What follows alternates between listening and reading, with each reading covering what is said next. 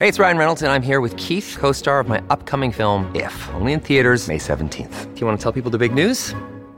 All right, I'll do it. Sign up now and you'll get unlimited for $15 a month and 6 months of Paramount Plus Essential Plan on us. MintMobile.com/switch. Upfront payment of $45 equivalent to $15 per month. Unlimited over 40 gigabytes per month. Face lower speeds. Videos at 480p. Active Mint customers by 531.24 get 6 months of Paramount Plus Essential Plan. Auto renews after 6 months. Offer ends May 31st, 2024. Separate Paramount Plus registration required. Terms and conditions apply if rated PG.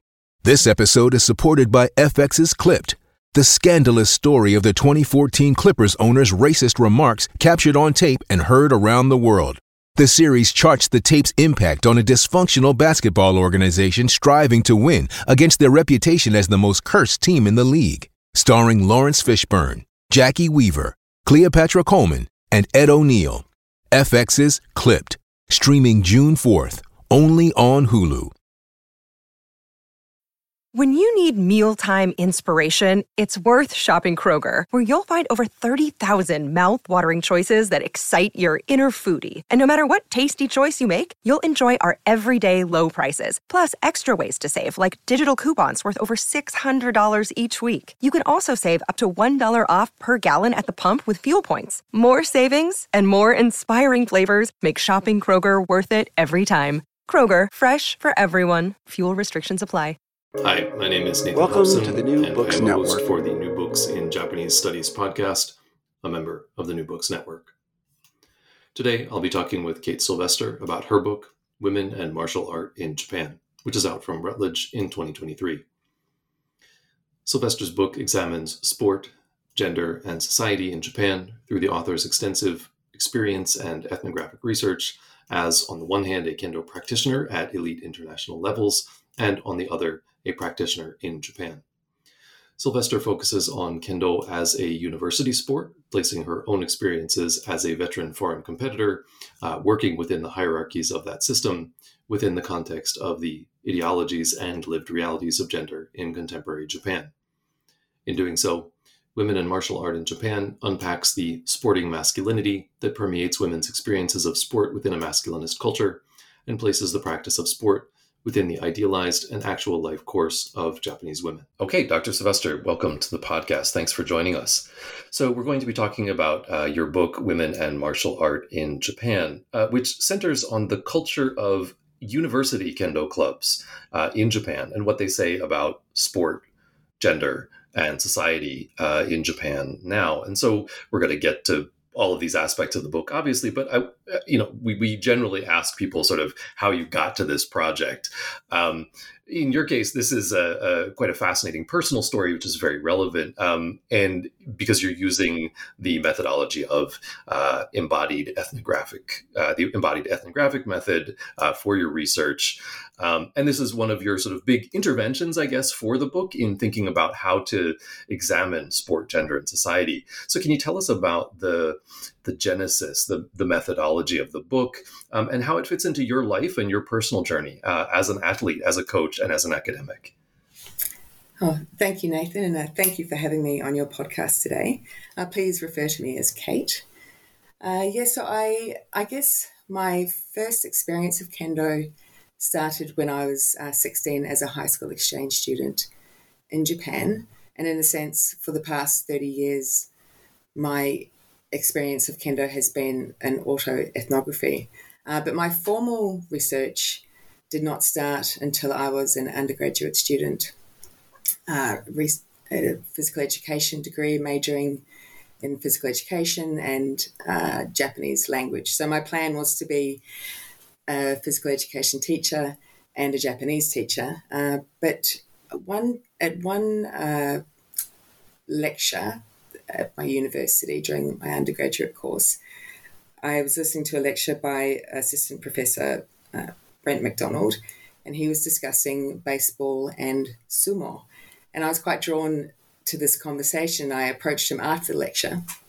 We started to talk about the Japanese sport culture, and he invited me to his office to continue talking about it. And from there, I told him about my kendo experiences, and there's a bit of a pause, and then I was competing for Australia at the time, and I was on the national team.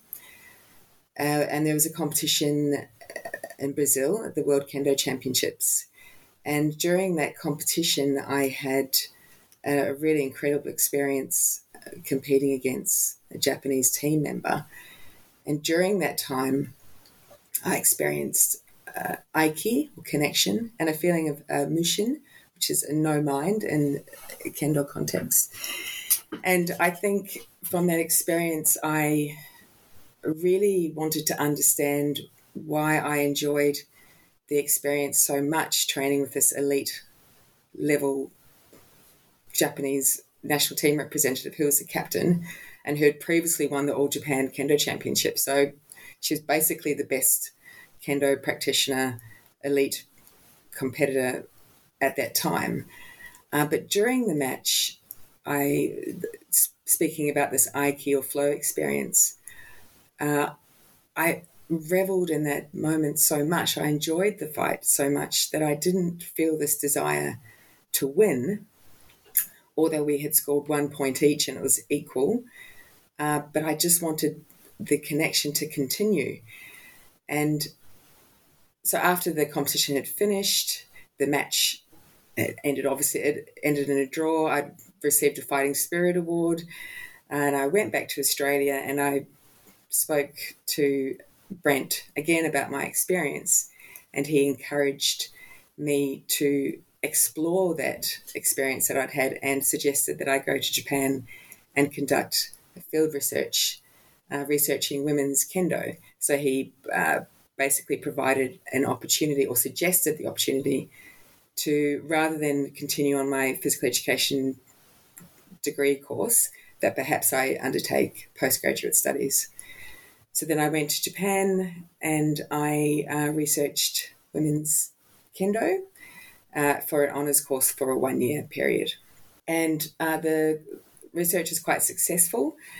And so the fieldwork basically was a pilot study for my PhD research that conducted an 18-month ethnographic, so participant observer research project at one Japanese university.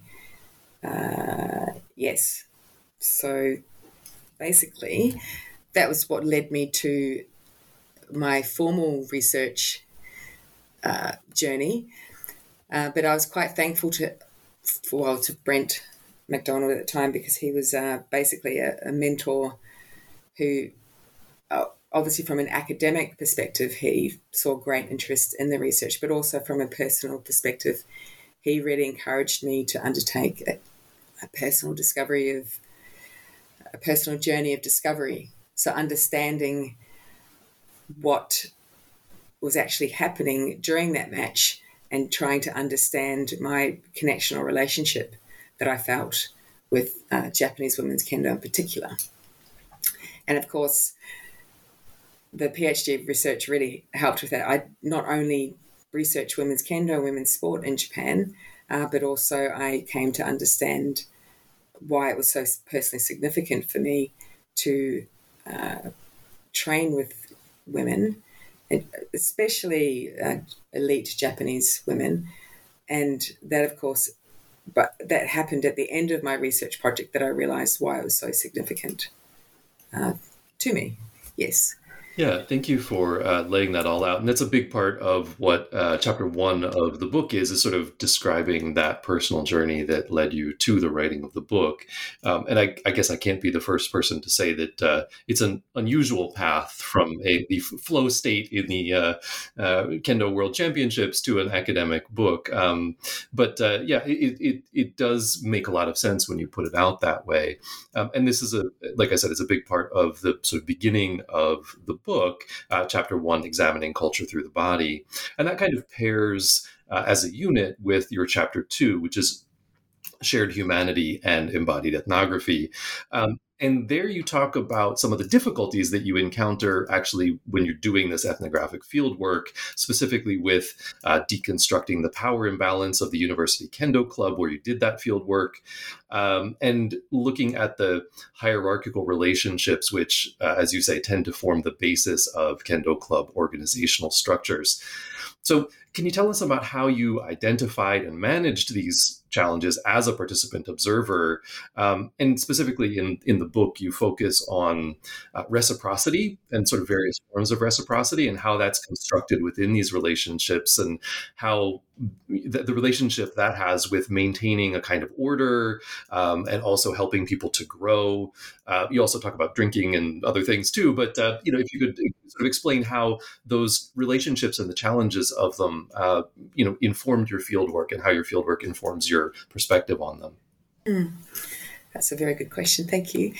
So in terms of identifying the hierarchical relationships, I think that's quite easy in sport environments because there's a group of bodies that need to be organised. So basically, and it was replicated across all kendo spaces, the same organisation of bodies. So basically, it was divided by gender first, and then by, so you'd have a male club on one side of the dojo and female club on the other side of the dojo, and then they would be lined up in by year level.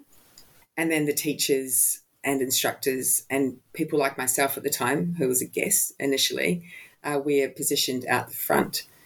So that organisation was replicated at drinking parties, at competitions, across everything. So it became quite easy within a few months to recognise how hierarchies were organised at a symbolic level, I guess. But of course, beneath what's happening within those relationships is much more complex. And I think this is one of the issues with some research that has examined sport practices that have focused on male participation, and they have discussed female participation, but in a way oversimplified it. So basically they've seen first the gender segregation, and then obviously men's sport is generally prioritised as higher status associated with it.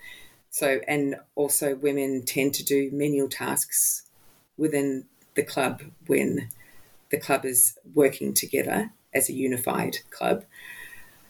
But I think those are all very surface level practices, and when the clubs are separated, how the clubs operate within their same-sex hierarchies is it's quite different for males and females. And I spent most of my time with just the female club. And I think once I recognised the pattern of how bodies and practices were organised to fit within a hierarchical mould, I really needed to understand what was happening within the women's club and beneath the surface. And it was quite complex, and I was actually very much an outsider for quite a long period. So I needed to find a way to develop a rapport with the members and try to deconstruct the imbalance of power that was there because I was positioned as a guest. I was much older than the students. At the time, I was 36. They were aged between 18 and 21. I had a higher rank, so at the time I was 5th Dan in Kendo. I was also a national team member. I was also a friend. Well, I wouldn't say a friend. I had a very good relationship with the wife of one of the main sensei. So I was actually in a position of higher status. So that caused a distance with the members. And I guess they felt they needed to treat me as a guest. But that also meant that I wasn't able to just freely talk to them, especially within the dojo. So I needed to find a way to, unpack the status that had been built for me and try to deconstruct that, so I would be able to also ethically deconstruct the power imbalance, but also be able to develop a rapport with the members and also answer the personal questions I had around why was it so special for me to train with female kendo practitioners, particularly elite. So that was quite a big part of the questions I had. So there were quite a few different things I had to do in terms of initially it was working out how I could contribute to the club. Yeah, one of the things that I picked up and enjoyed from these early chapters was this sense that going in as an outsider whose status was not only sort of difficult for yourself to sort of understand where you fit in, but it was equally difficult, it seems, for the Japanese practitioners that you were working with to sort of understand, well, who is this Kate person and how does she fit into the hierarchy? And that sometimes brings to the surface the sort of tensions and inconsistencies and issues that are behind that hierarchy that otherwise are just kind of naturalized and everybody goes about their lives. But that having somebody thrown into the mix who you can't really figure out which square peg that round hole goes in forces you to sort of re-examine the whole peg and whole system. And this was, I think you do a very nice job of sort of pointing that out as, somebody who's older, who has an established career, who's not Japanese, but who's also a beginner within the club system and has special relationships with people. And so sort of, as somebody who also spent a lot of time in Japan in university systems and so on and so forth, that feeling of that made a lot of sense to me from my own experience. Although not in an athletic context, but I could see the sort of echoes of some of the struggles that Japan often has with figuring out these hierarchies for social interaction when they get all topsy-turvy when unexpected individuals show up. So the other thing that comes out here in this these early two chapters that I just wanted to touch on quickly here, because it gives us a transition over to specifically chapters 3 and 4, is this idea that you bring up of sporting masculinity. This kind of you describe it as almost in some ways androgynous, but that it's not quite. It has a sort of androgynous affect sometimes. But that's an interesting idea of sporting masculinity among female athletes, especially because in chapters 3 and 4, we're going to be talking about gender ideology. I wonder whether you wanted to comment on that before we get into the chapters at all, or should we just try and take it up there?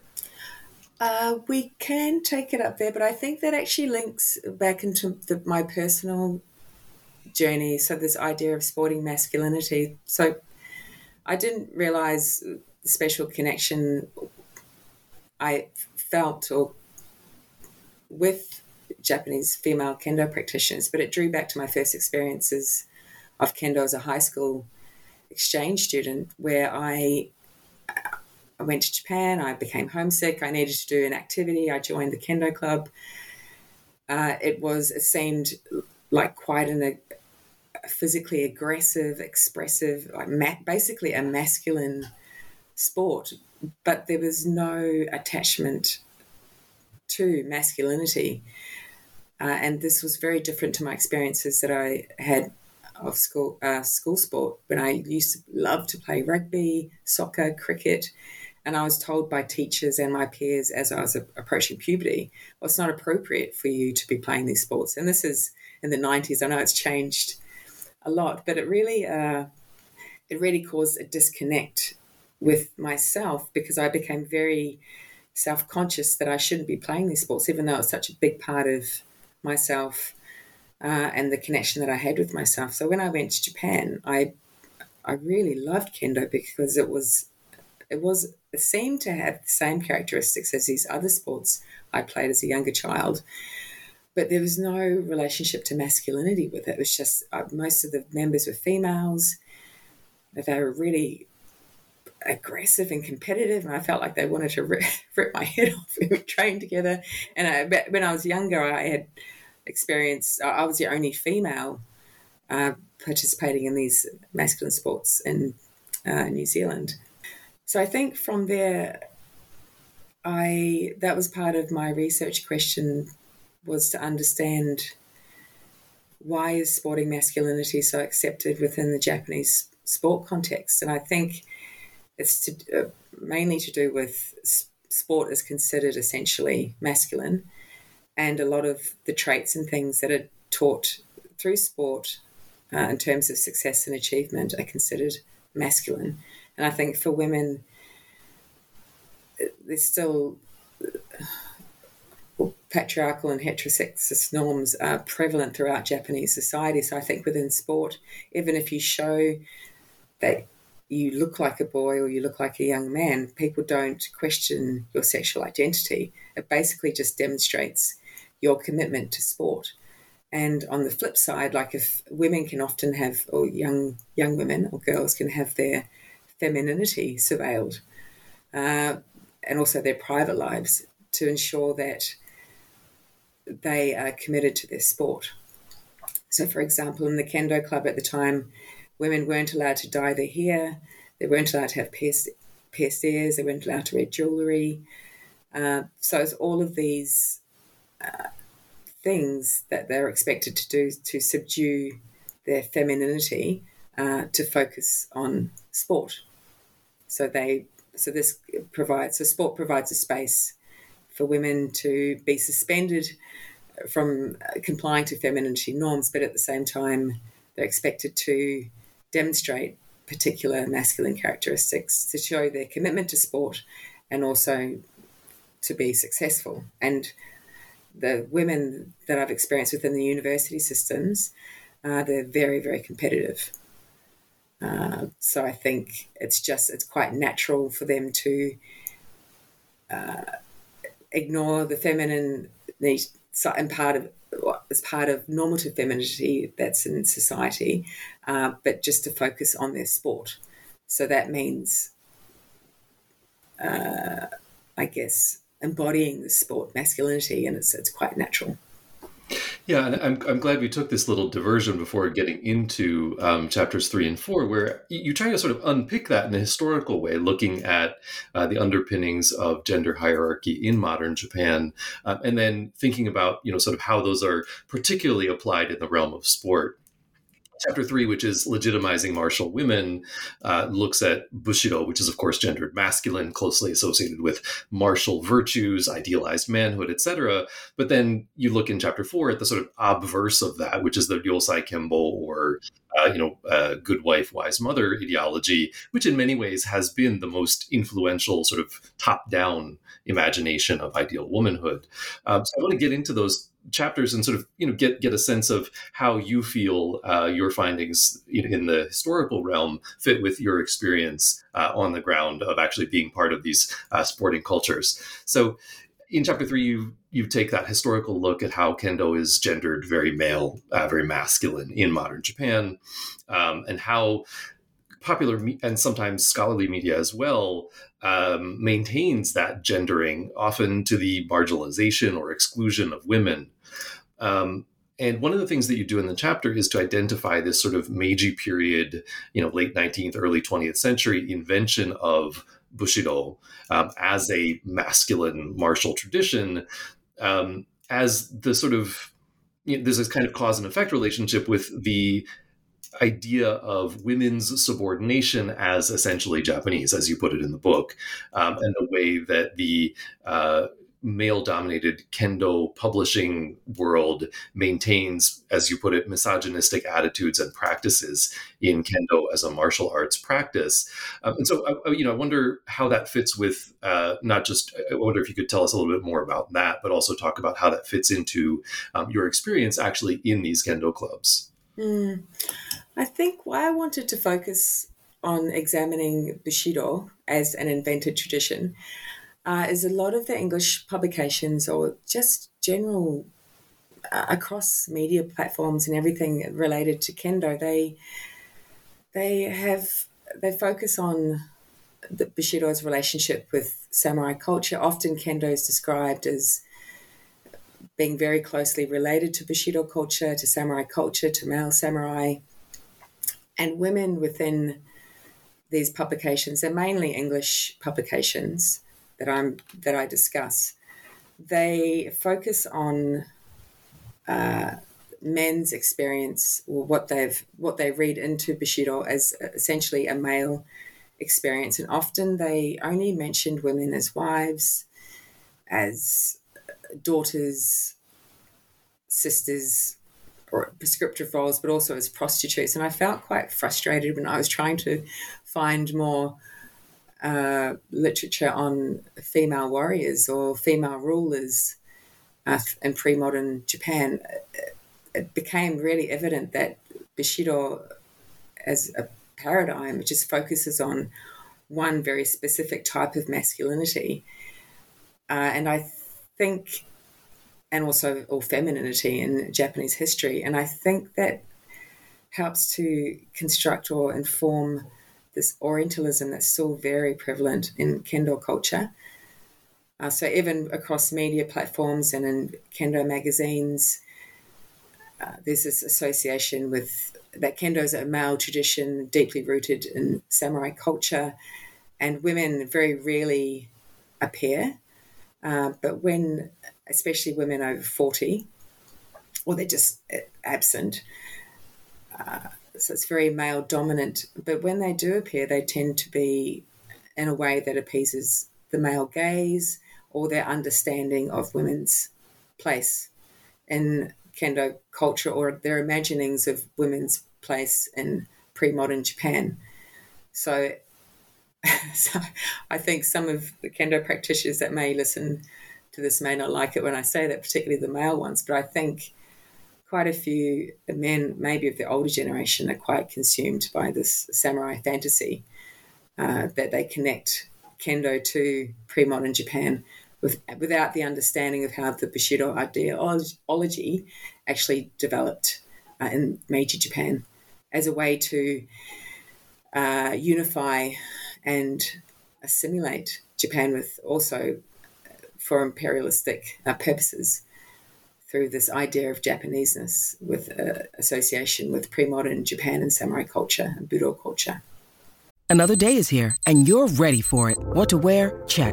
Breakfast, lunch, and dinner? Check. Planning for what's next and how to save for it? That's where Bank of America can help. For your financial to-dos, Bank of America has experts ready to help get you closer to your goals. Get started at one of our local financial centers or 24/7 in our mobile banking app. Find a location near you at bankofamerica.com/talktous. What would you like the power to do? Mobile banking requires downloading the app and is only available for select devices. Message and data rates may apply. Bank of America N.A., member FDIC. Yeah, and that takes us to chapter 4, which is tradition gendering bodies, where you begin with the premise that, and I want to quote you here, women's sport education reflects the various ways women's bodies have experienced Ryosai Kembo models, because sport is an important part of the educational curriculum in Japan and has a significant role in shaping identity.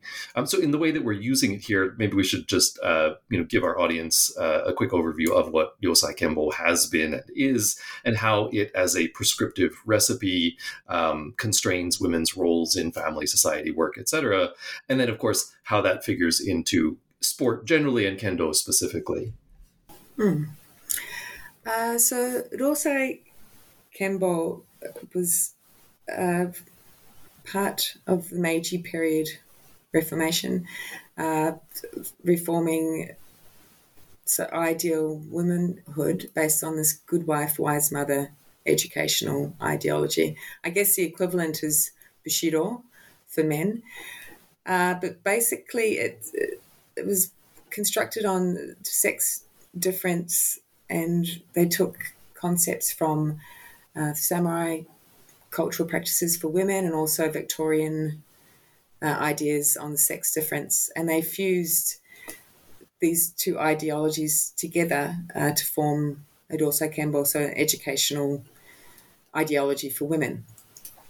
So this basically created an education program for women to be more suitable to household labour and these Confucian ideals that were taught through women's education in the samurai class. So quite a few scholars have noted, though, that Ryosai Kembo, it was very much an educational ideology, but to how much it really reflected the lived realities of women is dubious. And even if we look back to samurai class women's education, like there was the Confucian text of Kaibara's Onna Daigaku, but it's not known how much women actually abided by the texts. So again, I think at Osai Kenbo or even samurai women's education is reflected of what was expected of women at the time, or a certain class of women in the samurai in the Tokugawa period, but also at Osai Kenbo was really focused on middle-class women's education, and they were set to set an example of ideal womanhood to Japan as a whole. So in sport education, from what I have read, was, of course, before the Meiji period, women's sport education wasn't really, well, there was an education for most of the Japanese population, but for samurai class women, they basically only practiced naginata. There were some women did practice some other martial arts, but primarily it was naginata. And coming to the Meiji period, I think educationalists were quite concerned with the idea that sport or physical exercise could masculinize women, could hurt their reproductive health. So initially, exercises just taught appropriate femininity of the time, which is politeness, grace, and that was through the introduction of Swedish gymnastics. But later, heading into pre-war Japan or so in the early 20th century, exercise switched up slightly to cultivate women's robust health so they could bear strong children to strengthen Japan, and that was part of their imperialistic mission. So those were very much the early foundations of Rosai Kenbo, but again, it was very much an ideology, and again, how much women actually abided by that educational philosophy it's not known, or it's not sure. But it has remained a part of the hidden curriculum in education right through to this present day. And this is quite evident in the Kendo club context, particularly because it has this connection with tradition, is women are generally expected to do the menial tasks, which is associated with domestic labour. Men's performance is prioritised. Men have more resources and opportunity allocated to their development, and also competitions have higher status. So I think within the Kendo club, and this is not all Kendo clubs though, so this I'm just taking from my experience, and the club that I did my fieldwork was considered more traditional because the sensei, the lead instructors, really did emphasise women's roles and men's roles, and that men's performance was much more important. They represented the club, the university, and that women's role was very much to support men's performance. But of course, that was symbolic level, and women didn't feel oppressed consciously, even though I think how they were restricted resources and opportunities and funding, for example, was an example of gender discrimination. But I think they were much more focused on what was happening within their own club, within the women's female hierarchies. So they performed, I guess, traditional roles in terms of what was expected of them within that Kendo club context, the bigger, the broader club. But I didn't get the feeling that they were emotionally disturbed by the fact that the men's Kendo was prioritised. And actually, some of the roles that the women were expected to do, like, for example, they would have to set up the guest house, set the bedding, prepare meals. If we're on club camps, women would be mainly responsible to do all the catering tasks. I think they could actually develop a lot of confidence through practicing how to do those tasks. I mean, even though they're considered women's responsibility in society still in Japan, but I think it was a really good opportunity to develop practical life skills. Or that's how I perceived their perspective to be. Yeah, one of the things that I enjoyed that you're doing here in these chapters, and I think you've explained quite nicely in the interview right now as well, is looking at that tension between ideology on the one hand, the lived reality on the other, and acknowledging that they're not the same thing, but that those ideological formations become sort of tropes. They become foundational notions that ground people's frames of reference, right? So that if you know that as a good woman, you're supposed to act a certain way, even if you don't fully buy into that, it has some influence in sort of shaping the discursive possibilities and practical possibilities of how you act in society, even if it is in a sort of special space, which kendo and I think sport to some extent more generally is for women. And that actually takes us to the sort of deeper dive you do in chapter 5 into women's club culture building resilience. And there's two things that you do in this chapter that I thought were particularly interesting. One, we've already talked about a little bit, is talking about sporting masculinity. And so if you want to add anything to that, of course, that's fine. The other is this contention that you have that kendo clubs focus is, or excuse me, they constitute a kind of third space, as you put it, for women athletes that allow them to, quote, focus their energy on homosocial kendo-related spaces. I thought this was particularly interesting in light of the conversation we've been having, and also, as you point out, the fact that university clubs are, for some of the structural reasons you've talked about, often the pinnacle and the end of women's kendo careers. So the fact that that's sort of your special social space where you get to have that third space, but then that's the end. So it's a particularly interesting insight, and I'd love if you could talk a little bit more about that. Yeah, sure. So when I had a gap between finishing my PhD and actually writing this book, and fortunately, in that period, there was quite a few ethnographies or empirical research projects that came out from Japanese scholars, and one that really informed or helped me to write my book, which really helped me to also make more sense of what I had experienced or what I had observed, was Satoko Itani's work. And she had done a lot of work around the Taiku Kaike identity within sports clubs. And this is actually one of her concepts of talking about a third space where the Taiku Kaike identity is accepted.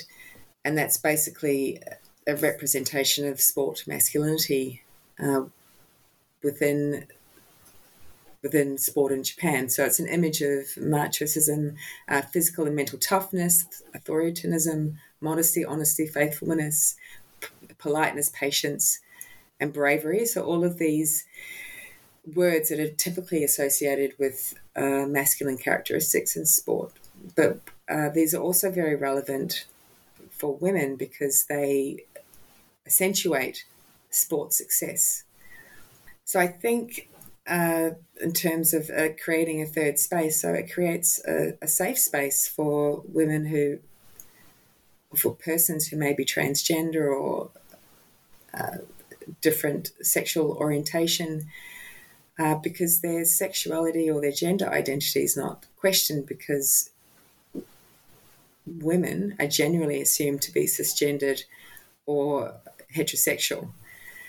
So their gender identity or sexuality is not really put into question while they're participating in sport, because it's expressing masculine characteristics and showing your commitment to sport through expressing masculinity is seen to be conducive to successful sport. So, of course, also gaining results through your sport participation really has quite a great impact on the universities as well. So the more successful the sporting teams are, the more students they're going to attract to the university. Of course, that's more fee-paying students and so forth.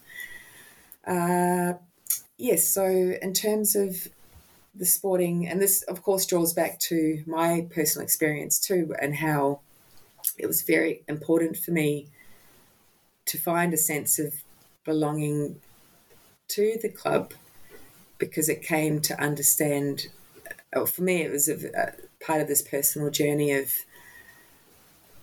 understanding that sports masculinity is acceptable. And it was quite strange because, I mean, as we know, Japan is quite a gendered society, and with quite a few issues with gender-based discrimination, harassment and violence, for example. But it's within a Japanese kendo context that I feel that I'm able to be myself the most. And I definitely identify with this sporting masculinity, or this taiku kaike identity. While you're thinking there, I hope you don't mind if I cut in. Because, one of the things which was interesting to me, you talked about the sort of the taiku kaike identity, right? The identity of the, what would you say, the sort of sports community in a sense in Japan.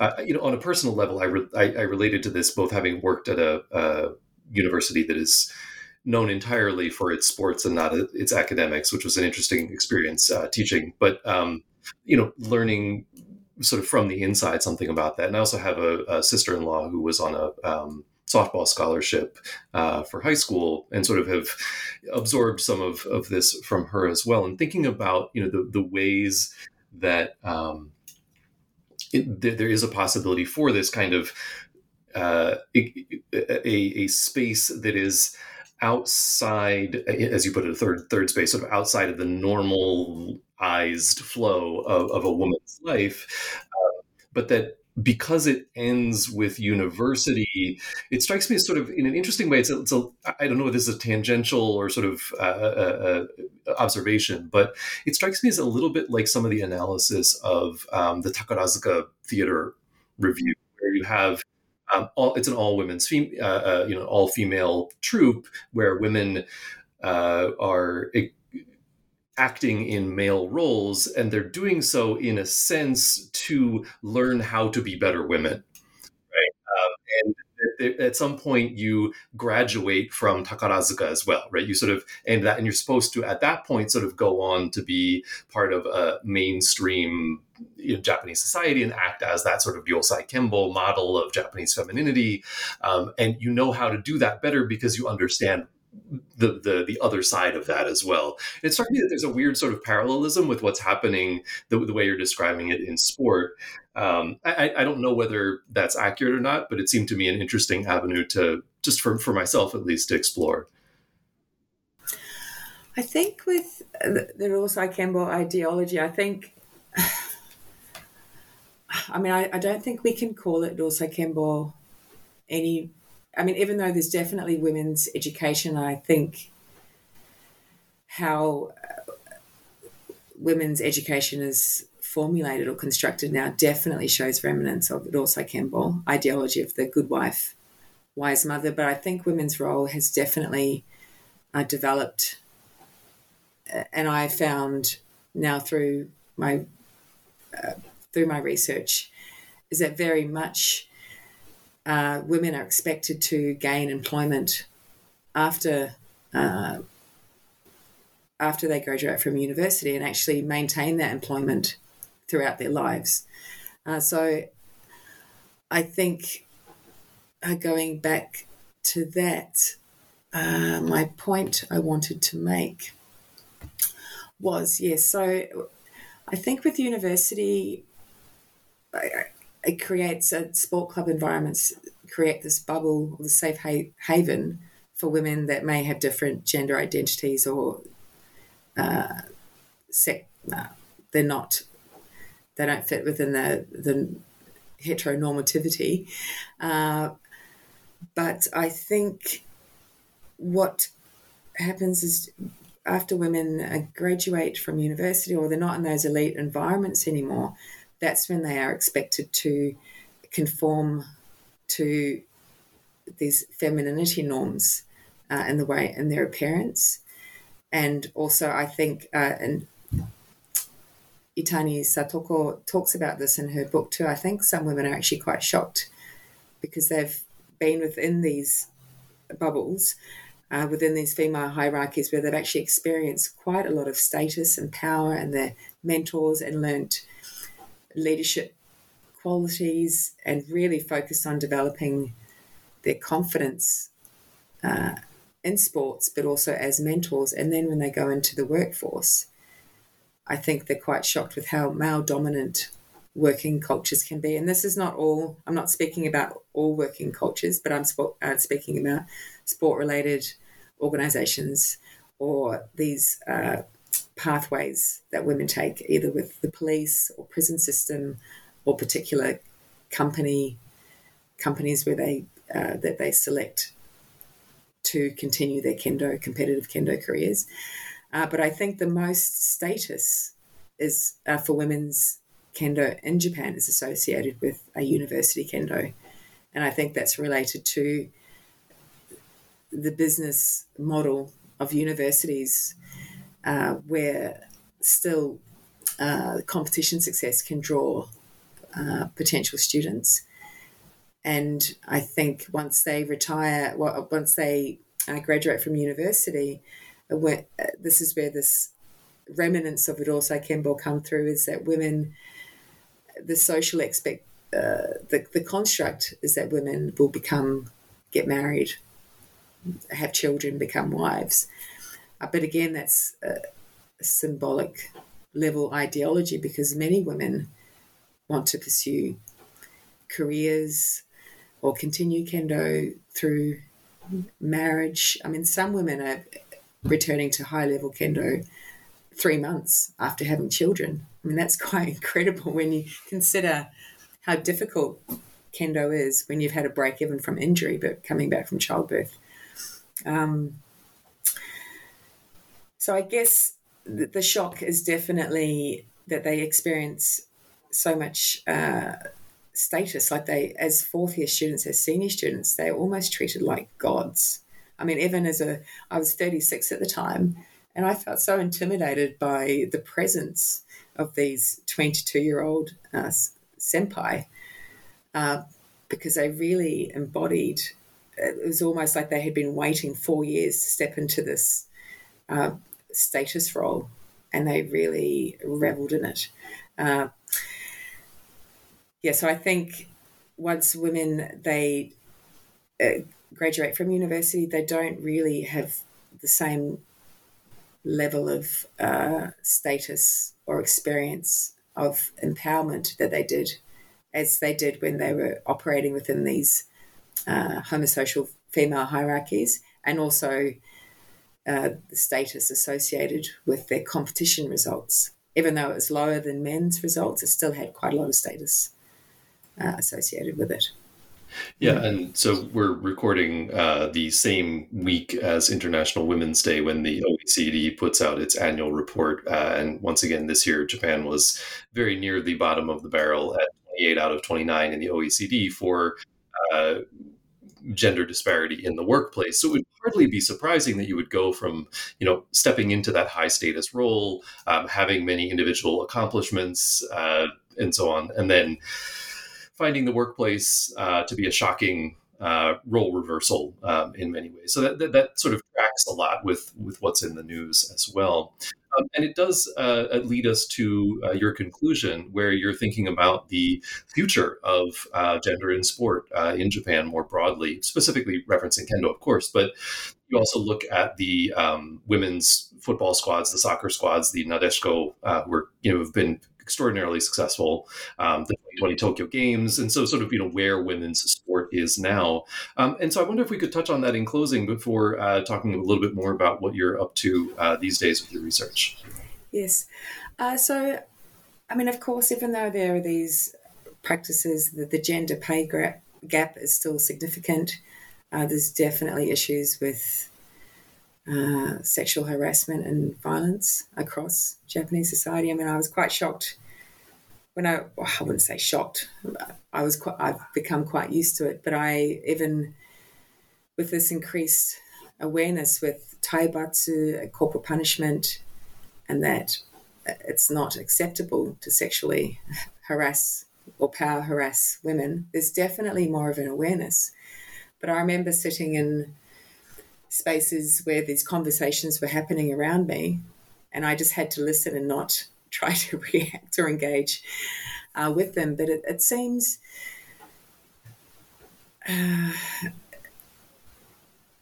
there's a greater awareness that it's not acceptable, but I don't think there's an awareness of the harm that it has on women or corporal punishment as well. And I think it's because it's very much naturalized as part of the culture. And this is, I'm speaking particularly in sport context.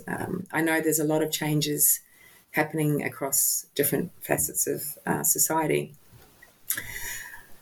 So I think there's definitely it's very difficult to shift this notion of tradition or that's associated with male domination in sport culture in Japan. But in saying that, I mean, there are so many things, positive things that are happening. Of course, we know Nadeshiko was hugely successful, but we can see the gender pay gap was enormous. They received very little remuneration for what they achieved. But also it definitely created greater awareness for women's soccer. And a lot of the women from that team, the 2011, when they won the World Cup against America, was, of course, when the Tohoku earthquake occurred. And they were very much considered the leading light to help Japan through a very, very, very difficult time. And quite a few of the athletes have gone on to do, from the team, have done quite good things. So a few things to note is that there's a program called Nade Care. So Nade Care, I think it's an abbreviation of Nadeshiko Care. So it's to help athletes in their post-athletic careers, females specifically. There's the We Empowerment Soccer League, which is a new professional female soccer league it's led by a woman as a chairwoman. Notably, and this is quite significant, is retired national team member Nagasato Yuki. She made history by being one of the first women to play in the men's professional league in Japan. And this is quite significant because even within kendo, it's very rare that women will coach men or referee men's competitions. So this is quite symbolic that she played in this men's professional league. And there's also, at the Olympics, there were quite a few national team coaches. The Nadeshiko actually had a female head coach, Takakura Asako, and also the volleyball team had a head coach as well, Nakata Kumi. The teams didn't do so well in terms of the success that was expected of them, the pressure of performing in Japan in the Tokyo Olympics. So the Nadeshiko finished top 8 and the volleyball team finished in 10th place. But I think this again, unfortunately, if they had been successful, winning gold or at least silver, I think it really would have opened more doors for female coaches. But in a way, the success, or not, I wouldn't say it wasn't a success, but they didn't achieve a result. It kind of reaffirms that women can't coach. So they're no longer the coaches of those national teams. But then if we look at the women's softball coach, Utsugi Reika, they won gold and they beat America in the final. So that was a very positive outcome there. And there's so many things happening in sport, and particularly women's judo. There's Yamaguchi Kaori. She's doing significant things in women's judo. If you look at the web page, there's pages and pages of notes on or interviews with women who act as mentors, and also Kaori Yamaguchi has definitely tried to make women's judo more visible. So if you compare judo with kendo, completely worlds apart in that way. And I think it has a lot to do with the fact that judo is an Olympic sport. And of course, there are quite a few gender quotas and things that they have to meet when a sport is an Olympic sport. But there's actually quite a lot of change happening in terms of visibility and female-led initiatives. But again, there's an issue with a gender pay gap and gender-based discrimination, power harassment, sexual harassment. All of these things are still very much big problems. And I think this was one of the main motivations for me to write my book, was that over my 30 years, I've heard so many stories from my friends and I've never been able to say anything. So I've been silenced in a way to protect them. But I think sexual violence and sexual harassment and power harassment within sport it's still very much a problem that is silenced. And it doesn't only affect women, it also affects men and boys. And I think it's definitely connected to the image of sport being masculine and sporting organisations and sport leadership being male dominant, and also this connection with male domination having very much a connection with tradition.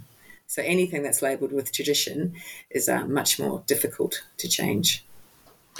Yeah, and at the same time, what you've just laid out for us is ways in which those traditions and practices are being challenged in some ways and changing, and that could mean we're in this very interesting transitional time, which must be an exciting time to be researching. So I'd love to know what it is that you're working on now that you've got your book out. Yes, so I did a field work last year. I travelled to Japan, and it was very exciting because I hadn't been to Japan for 3 years because of Corona. But I examined, so that was the next step. So I very much during my PhD research, I examined how women experienced university kendo and their perceptions of opportunities, which was connected to the perceptions of their social worlds. But this time on my field trip, I examined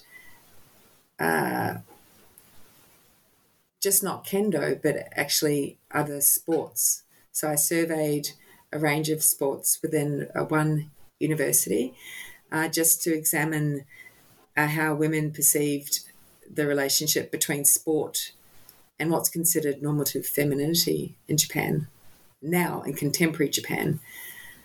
So I guess there isn't any contemporary research in English anyway. There's a lot of work happening with the Japan Society for Sport and Gender Studies, the Nihon Sports to Gender Gakkai, and there's a lot of ethnographic work coming out from a number of scholars.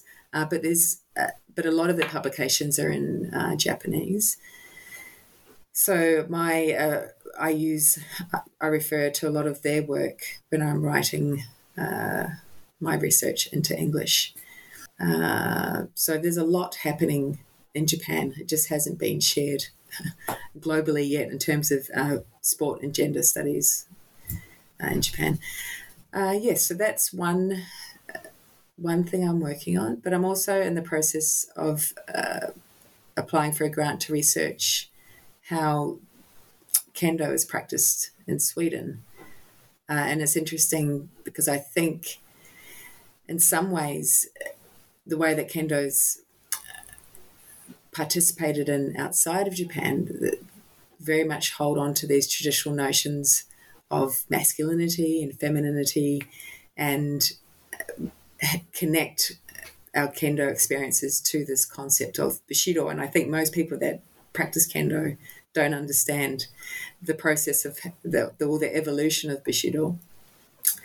And part of my research now is very much, it's autoethnographic, because I'm experiencing a type of sexism in kendo that I've never experienced in Japan or even in other countries. And it's interesting because in Sweden, it's quite well known, it ranks quite highly on the gender gap index. It's considered to be quite a gender equal society.